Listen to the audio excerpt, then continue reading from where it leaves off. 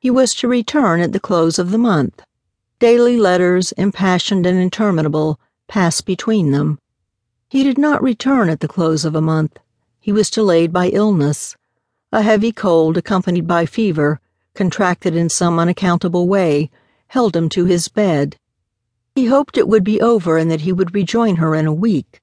But this was a stubborn cold that seemed not to yield to familiar treatment.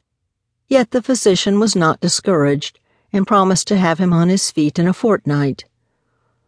All this was torture to the impatient Dorothea, and if her parents had permitted, she surely would have hastened to the bedside of her beloved.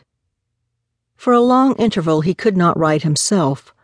One day he seemed better, another day a fresh cold seized him with relentless clutch, and so a second month went by, and Dorothea had reached the limit of her endurance.